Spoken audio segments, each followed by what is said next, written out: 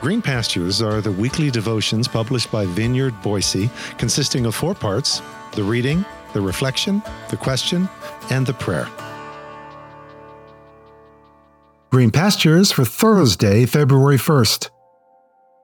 Clearly, love is not running for office. Today's scripture reading is found in 1 Corinthians 13, verses 4 and 5 from Mike's Amplified Version, which reads, "Love gives anger a long fuse. A habitually soft, tender touch is love, leaving behind no smearing fingerprints of partisan agitation and leading no parade of self-adulation. It's not filled with hot air, nor does it belch out vulgarities in word or deed." This is God's Word. You just may have noticed this is an election year, and in election years, things get dirty. Unlike in the glorious days of yesteryear when civility reigned and honest and open dialogue ruled the day. Okay, actually not quite. As Rosemarie Ostler chronicles in her book Slinging Mud, rude nicknames, scurrilous slogans, and insulting slang from 2 centuries of American politics, which would actually be a very timely read for this year. Yes, American politics have not always been, well, politic, let alone polite. The truth is, we've always been downright nasty in our election rhetoric, starting with the presidential campaign of 1800 with Thomas Jefferson versus John Adams. Adams supporters characterized Jefferson as the son of a half-breed Indian raised on hoe cakes, and if he wins, murder, rape, adultery, and incest will be openly taught and practiced. The air will be rent with cries of the distressed. The soil will be soaked with blood, and the nation black with crimes. Are you prepared to see your dwellings in flames, female chastity violated, children writhing on a pike? To which Jefferson supporters replied, John Adams is a hideous, hermaphroditical, there we go. Gosh, there we go, a multi-syllabled, slamming, mudslinging word. John Adams is a hideous, hermaphroditical character with neither the force and firmness of a man or the gentleness and sensibility of a woman. He is a blind, bald, toothless man who wants to start a war with France when he's not busy importing mistresses from Europe. He's trying to marry one of his sons to a daughter of King George. Haven't we had enough monarchy in America? Okay, just insert today's candidates and today's rhetoric. You get the point. And while we're at it, we might as well insert ourselves. Slinging mud has always been a time-honored national pastime. We've just made it easier and more accessible with social media. And clearly, love is not running for office, with many arguing that love was never meant to run for office, nor does it belong in office, nor is it meant to play a role either on the national or international political scene. Love? In office? Are you crazy? They'd kill us. And so the games continue.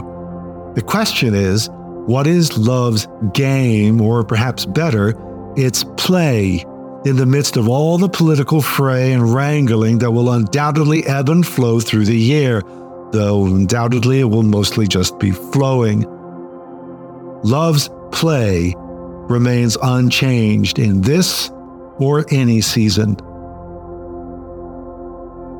Love gives anger a long fuse. A habitually soft, tender touch is love, leaving behind no smearing fingerprints of partisan agitation and leading no parades of self-adulation. It's not filled with hot air, nor does it belch out vulgarities in word or deed. Yeah, that's love's play. Honestly, I didn't set out to write a political description of what love does and what love doesn't do. I just held up the words, stepped into them, felt them within a Corinthian context of church factions and divisions and debates, and, well, this is what came out. And if this is what is truly filling our buckets, the last thing we'll be doing is slinging mud anywhere, at anyone. While others sling mud, we'll be washing those muddy feet and soiled hands and miry faces. While others sling mud, we'll be washing those muddy feet and soiled hands and miry faces. While others are slinging mud, we'll be feeding the poor and visiting the orphan, the widow, and the stranger with a long-fused love, with a habitually soft touch that can break any bone of contention. As partisan agitation, aka jealousy or party zeal, is left behind, along with self or party adulating parades, filled with hot air and belched out vulgarities that always play so well in our social media world. Talk about a different vibe. But then we must do more than talk about a different vibe, mustn't we? In this or any season.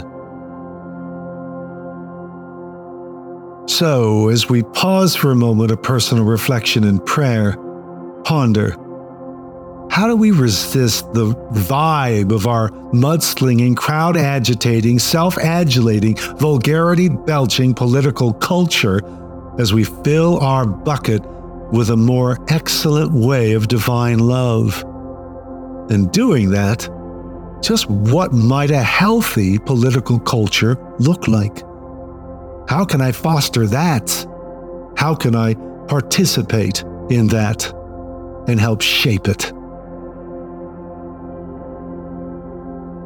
Lord, give me that long-fused love with its habitually soft and tender touch that can break any bone of contention.